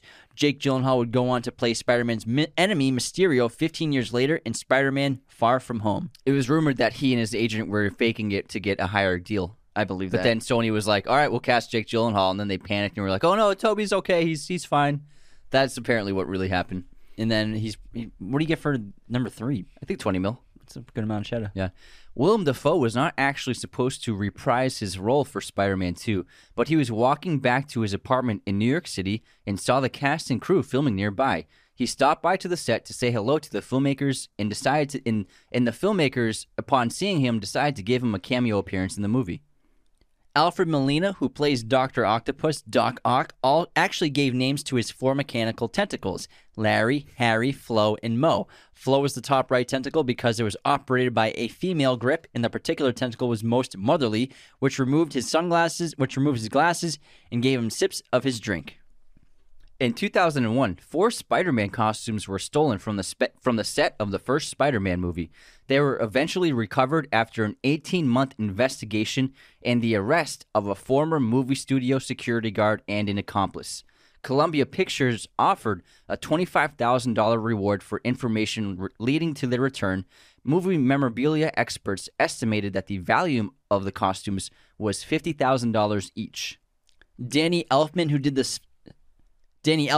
the film score for Spider-Man's 1 and 2, as well as several other films by Sam Raimi, had some sort of falling out with the director during the course of Spider-Man 2, and has been quoted to saying, "To see such a profound negative change in a human being was almost enough to make me feel like I didn't want to make films anymore." However, Raimi and Elfman reunited 9 years later for Oz the Great and Powerful in 2013, so that's why he didn't do Spider-Man 3. Who knows what happened between the two of them. Yeah, Raimi must have been a jerk to him. Probably. Or maybe Elfman was a jerk to him. Probably Raimi. Yeah, probably Raimi. You know, that's what happens to a lot of directors. They get that, I made the most successful movie ever, Yeah. Oh, well. It seems like they're buds again. Yeah. If you look closely at Peter Parker's apartment, you can see the picture that he took of Mary Jane just before he was bitten by the radioactive spider. This was supposed to represent the last moment of innocence in Peter Parker's life before it changed forever. In Spider-Man 2, when Peter dumps his Spider-Man suit in a garbage can, it's an exacting homage to a panel from Spider-Man No More, issue number 50 from The Amazing Spider-Man. As in the film, the outfit is found and brought to J. Jonah Jameson, then reclaimed by Spider-Man, who leaves a note like the one in the movie. That's all my trivia. All right, let's move on to Spider-Man 3 after you tell us about some movie poster stuff. MoviePosters.com is the #1 place to get your posters online today. Use our special promo code Raiders15 off to get 15% off your order today. If you're a fan of movies, if you're a fan of TV shows, there's no better way to express that love than by decking your place out with a ton of movie posters from MoviePosters.com. If you're looking at our set online on YouTube, you'll see that we have a ton of these amazing posters, high quality. They have pretty much every film imaginable, all sorts of sizes, framing, backlighting, whatever you want. MoviePosters.com has it. Again, go to MoviePosters.com and use our promo code Raiders15 off to get 15% off your order today. Now on to Spider-Man 3, which came out in 2007. And although this is the worst of the three, this still made a ridiculous amount of money. Let's see what its box office was. $850 million? $894 million box office on a budget of $258 million, which is absurd. The second one, I didn't say it, it made $788 million. So still one of the most profitable films of all time, you could say. But this movie had great trailers. Yeah, and epic great trailers. marketing. Yeah. The trailers were awesome. And the concept, you could say, was really good, but there are a ton of issues with this movie. First, obviously, no Danny Elfman. And there's just too many villains that are forced on top of us. Too many characters that disappear for huge amounts of time in the film. For example, like Gwen Stacy is in the film pretty early on, but then you don't see her for like 40 minutes. Then she pops up. You're like, I forgot Gwen Stacy was in this movie. Same thing happens with Eddie Brock. And same thing happens with the symbiote, which shows up in the opening of the movie. You think it's going to be an important role, but then we're 40 minutes in and it's done nothing. It's like kind of just had a couple shots here and there. So it's just overstuffed with characters and plot lines that are forced onto us that don't really actually connect cohesively. It feels like two movies were crammed into one movie. And this movie it got off to a good start. The first 30 minutes is great. Absolutely. Like that fight between Harry and Peter is epic. And then Peter's just in his normal like suit and tie, and he's battling the new goblin who has this great new tech and gear, and the fight is epic. It's so good. It's so well done. It's so visceral, and I just really adore that fight. But after that, once Harry gets amnesia, this whole movie becomes like a melodramatic soap opera. Yep. Once you throw in ridiculous things like a main character getting amnesia, it's like suspension of disbelief is gone. It's like, really? And I think that the filmmakers, because like you said, it's so overstuffed with it's not just villains, but a lot of characters and a lot of new ones and a lot of storylines. They had to like take a break from other characters to get the other characters screen time. Like Harry getting amnesia is kind of a cop-out in a cheap way to not have to address Harry being an evil for another hour of the movie until he gets his memory back when he like walks into the den. So I think that the filmmakers use a bunch of cheap tricks like that and just lazy storytelling to really propel all of these storylines together in just like this big mess. Yeah, so Sam Raimi was drawing from a treatment written by his brother Ivan, which had originally intended for Flint Marko, a.k.a. the Sandman, to serve as the movie's primary antagonist, with the Vulture acting as a secondary villain. However, producer Avi Arad pressured Sam Raimi to include Venom, a far more popular character among modern comic book fans. And that's clearly the biggest issue here is, I love Venom, but he kind of sucks in this movie. He doesn't show up until the third act, really. And he's just the symbiote. You forget about it throughout the entire course of the film. And there's just, again, I don't care about Flint Marko in this movie. His character is just, they try to force so much empathy on us with his character, with his daughter, which is tragic. It's so sad that he became a villain because he's trying to pay for his daughter's hospital bills. But still, who's the main villain in this movie? I don't know. Why did the first two work? They have a main villain. This one has 4 kind of villains, 3 villains. Like, who is it? And it's difficult to like really grasp or really understand anyone and really get behind their actions. And I think the symbiote was a good idea, and I think Venom probably would have been the strongest solo villain for this movie. I think that if it was Venom was the villain B, and then Harry was villain A in this movie, I think that would have worked out really well. Because even the Sandman, if he was the solo villain, Raimi still would have made him the responsible for Uncle Ben's death, which I did not like. How, you know, they're like, oh, actually, this guy was the reason why Uncle Ben died, and I was like, what? Come on. Yeah, it's kind of weak. Same thing like with Harry. It's like a cop out. Yeah, because what they could have at least put Harry in a coma, like even put him in a coma, and then he comes back later on. But I just think that having Harry, like you established Harry and set him up to be this great villain for movie 3. You made these first 2 films. His storyline is great. And again, the first act of the movie, because he's like watching Peter and like the look he gives him from the opera box, he's like, I'm gonna get after him. Yeah, it's great. Awesome. Yeah. Tons of tension. But then they just diffuse it all. And they're just like, you know what? You know how he's a bad guy? Let's just make him like a nice, goofy, fun James Silly, Franco. Smiling all the time. Yeah. Like, and the thing with it is, if he has a split personality disorder and is, you could say, possessed by the performance enhancer serum, where is that? Yeah. Does he just lost that identity inside of his brain, which has corrupted him? That part really doesn't make any sense because even if he lost his memory about Peter and his death and how his father died, he still has the goblin serum in him, so he should still have psychopathic tendencies and Intense rage. Yeah, and horrible rage, and he just is like a goofball for like an hour of this movie, so it really doesn't make sense. Making omelets, dancing around. Yeah. It's kind of silly. And they missed a huge opportunity where I think it would have been cool if, like, what if Harry like really destroys his life? And although yes, he does get MJ to break up with him, which also doesn't make any sense. Like, why doesn't MJ just go to Peter like, "Hey, Harry's a bad guy. Can you just fight him and beat him up?" Like, Yeah. he's Spider-Man. Your boyfriend's Spider-Man. Just be like, "Yo, fight Harry. He's bad now." He's in the bushes over there. He told me to break up with you. He's right there. He's literally watching us I'm behind sure that tree. he won't be able to stop you because he doesn't have his surfboard. And you're Spider-Man. Yeah. You could mess him up So, right now. yeah. He's behind the tree. Yeah. Yonder. Just take him out. mess him up. Just web him. Yeah. Can Just you web him in that shoot tree. a web him in the face? Yeah, that's it. So that didn't make sense. But like Harry, I think it would have been cool if like he stayed the villain the whole time and like he has this manipulative plan to destroy Peter's life. And also it would have been cool if he exposed Peter's identity as Spider-Man. Like they had so much opportunity for Harry to be a really great villain. Yeah, and again, the first 30 minutes of this movie, it's really good. You know, it opens up where everything's going great for Peter. A little too great. Hey, that's Raph. A little too Raph. But you know, so he's acing his classes. He's topping his class. He's Spider-Man. He's in a wonderful relationship with MJ, the girl of his dreams.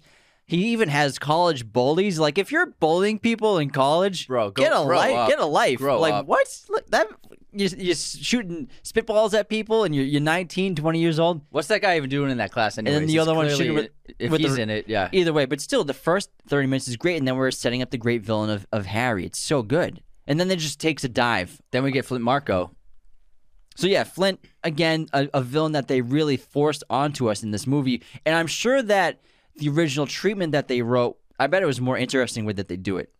It had to have been because Flint doesn't do much except for fighting in this film. And he has like a couple of scenes when he goes outside his daughter's apartment. But I will say the Sandman transformation is a really great scene. Yeah, it's cool, but Yeah. also, what the hell are they even doing out there? I don't know. Because- they did not explain that. Because they did the spinny thing, and then there's a bunch of sand, and then like they just left the sand there. Like, what tests were they running? Yeah, they didn't They check didn't explain anything. it. Yeah, Like, there's no camera that saw a guy formed by sand. They weren't recording anything. I don't know, man. But they have this giant apparatus that creates molecular deconstruction or something like that. I guess so. Who knows? Also, his daughter is BB from Kill Bill too. Same actress. Baby, I would have baby. But you know, you do empathize with him a little bit. I think they push it a little too hard. You know, his daughter's sick and he's trying to. They made it to the point where like he accidentally shot Uncle Ben, and it's like, come on, like so now he just is just a good guy. Come on, He's not really a bad guy, Yeah. man. But you know, Peter, he's going through different stages of his life that he maybe never predicted would happen. For example, Spider-Man is now beloved by everyone in the city, and he has that parade and everything, and they're all in love with him. He gets the key to the city. Whereas MJ, her latest performance on Broadway got terrible reviews. She gets fired from her play, from her performances. She's secretly working as a waitress and jazz singer without telling Peter. So while everything in Peter's personal life with Spider-Man is just better than ever, and he's more loved than ever, MJ's personal life or professional life is going downhill constantly. And so MJ never really she doesn't tell Peter that, but she kind of expects Peter to be more understanding of her and her needs at the time. and he's not noticing. You know, he's too distracted by the fame and the fun he's having as Spider-Man. Yeah. It's like very much clouding his judgment, and he's not being a good boyfriend at all. And kissing Gwen Stacy with the kiss, dude, Peter, That what was are you like- doing? That was like, what the hell, man? That was your kiss with MJ, man. I can't believe it. It was awful. I was pretty upset with him when he did that. I actually can understand why MJ kissed Harry after that. Yeah, I can, for sure. Yeah, He kissed the girl first. Yeah. He did their kiss. yeah. That That was was- a special kiss. It's very special. Well, she also did it with the astronaut too, kind of. That was before they were together. Yeah, I though. know, but she did it before. She didn't know it was Peter though. But she did it to realize Recreate that she that was feeling. to realize she wasn't in love with the astronaut. Yeah. Oh, I understand why she did it. So basically what happened in that scene was She said, Please explain it. Tilt your head back. All right, let's move on. There is some cool stuff. There's the black Spider-Man suit, and I really love when he gets like that enhanced power, but also like their version of Peter being dark. The dark Peter starts out good when he yells at his landlord, and he's very aggressive. Then it just takes a nosedive into emo Peter Parker, and he becomes just like a weird guy, very weird guy, dancing around in the middle of the street. And I know they're doing this for laughs, but like when it comes to that jazz club dance routine, and he's playing piano, like in complex jazz piano, like it doesn't make any sense, and it's very cringy. It's like, so what, the embryo just makes people like jazz assholes? I don't understand it. And like he has this amazing dance routine, and he's like jumping on the tables, and it's like it was just so weird. It just took you out of the movie completely. Yeah, it's odd. I don't really like it that much at all. But I mean, Bully Maguire is... We got the Bully Maguire meme It's out of worth it. it for all the memes that we've got. Yeah. It's pretty epic. The GIFs and the memes of him and the YouTube videos that people make and just inserting those scenes and his faces into so many different movies. It's great what they do. Yeah, the Bully memes are amazing. I love how they put them into like when he's fighting like villains in other movies. Yeah.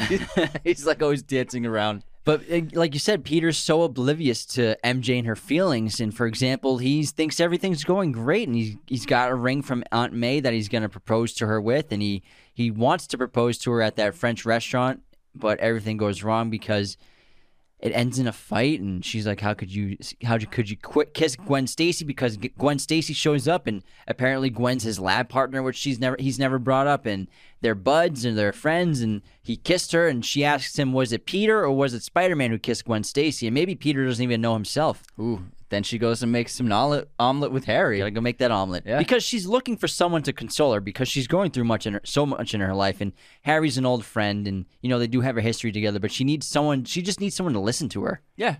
And Peter's not being that right now. He's being a crappy boyfriend. He's being an anti-simp. He's being a simp for Spider-Man. And then Eddie Brock, he kind of shows up out of nowhere like 40 minutes into the movie. And played by Topher Grace. I think Topher is a really good actor, and I love him on that 70s show and stuff, but I'm not a huge fan of Eddie Brock in this movie. He's the new photographer at the Daily Bugle, is competing for that job with Peter. And it's weird how the story tries to build empathy for Eddie Brock, despite the fact that he lied and created that manipulated photo to win the job at the Daily Bugle. And like he uses that as an excuse to just do evil things, like, and to get revenge on Peter. It's like, bro, you just made a fake photo for a newspaper. Yeah, like he thinks that he blames it on Peter, but it was his own doing. So I also didn't like that about the character. Like he should have just been like a nefarious character to begin with. Yeah. And I feel bad for Topher Grace. He quit that 70s show to be in this movie. That's why they replaced him. Remember? Yeah. Who did they replace them with? I can't remember. Some guy. It wasn't the same. It was not the same, but It's like they're all still at his house. Yeah, it was like, what? And none of them live there. Yeah. Was it like his cousin or something in the show? Can't remember. But Topher, so he quit that 70s show. That's why he's not in the last season, so he could be Venom. And I think that because of how people did not like this movie and people were not happy with how Venom was portrayed in this movie, I think that really affected him being an actor in Hollywood for a while. Because when you get bad press and people aren't satisfied with something you did, I think that can affect you getting roles. And so I think that's why he kind of disappeared for a while. Yeah, it's not his fault. That's the way the character's written. And Yeah. I'm sure like hardcore fans even hated it worse and made it seem like it was like a bad performance. But he's not a bad performer. He's not bad. Yeah. It's just the character isn't that great compared to Tom Hardy's character, and the way they do Venom now is just exceptional. Yeah, I might be, this Venom's new movie might be my most anticipated superhero movie Going this forward year. for the year. Yeah, I If think- it comes out this year, they keep delaying it. I believe it will be October, I think. But there are rumors of it being delayed again into Oh, November really? and even maybe 2022, But it's awesome because Andy Serkis is directing it. which is going to be cool. Yeah, so I'm very excited to see that. It's going to be rated R. Let's So go. they're going to show That's what we Venom need. eating people. And so Harry's plan now is to, like his father taught him, when he gets his memory back, he looks at his father's portrait and he touches the mirror. All he had to do was touch the magic mirror to get his memories No, back. he got the memory back when he walked into the room and saw the portrait. I think that Then it flashed back. They kind of did a hint where Peter tries to get him to get away from his portrait of his father to maybe not rekindle those feelings inside of his head. He never saw another photo of his father. I guess at not. all I guess not. for like the last But he month. gets all the memories. He's like, let's attack the heart. And so, again, he decides to have MJ break up with him like we talked about earlier on. And, you know, They eat pie. they eat pie, and he does that. I love the wink that he does when he looks back at Harry. I mean, he looks back at Peter. But like you said, doesn't she think that Peter can take Harry? Yeah, she just thinks like it's Spider-Man. Come on. And then also, Peter and Aunt May are told that this new guy, Flint Marko. is the real killer. I already forgot his name. That's how little I care about him in this movie. and Peter, he changes like a lot in this movie, even without the symbiote suit. He's like very aggressive, and he acts really aggressively when the police commissioner like tells him the truth about the situation. And then he goes on a mission to try to find Flint and kill him himself, which he thinks he succeeds at. And then Flint and Goblin, once Topher Grace's Eddie Brock gets the symbiote attached to him, they decide to team up to stop Spidey. Oh yeah. Somehow we found him in the middle of the city in an alleyway. For first 10 minutes of looking, too. But I mean, it is a pretty cool third act. But although once again MJ is the screaming damsel in distress, and like I said, she didn't even want to scream while making the movie, so they used her dubbed audio from the last two movies to put it into this film. So you can understand, like, here I am screaming again. Okay. But it is great special effects for the time, great CGI of the Sandman. And Spider-Man and Harry and Peter Parker team up, and they go on 2 on 2. 2 on 2. Yeah. 1 on 1. It's getting late. And we're not lying. We don't love this movie. It's not an amazing movie. It's disappointing. I'm telling you, the first 30 minutes are great. Yeah. And it just falls off a cliff. And again, like symbiote, we're waiting like an hour plus into the movie to see what happens with the symbiote. Venom should have been established within 40 minutes. Should have been the main villain. Yeah. It could, if you have Venom as the main villain, and then you have Harry and Peter team up at the end after they have their fights to stop Venom.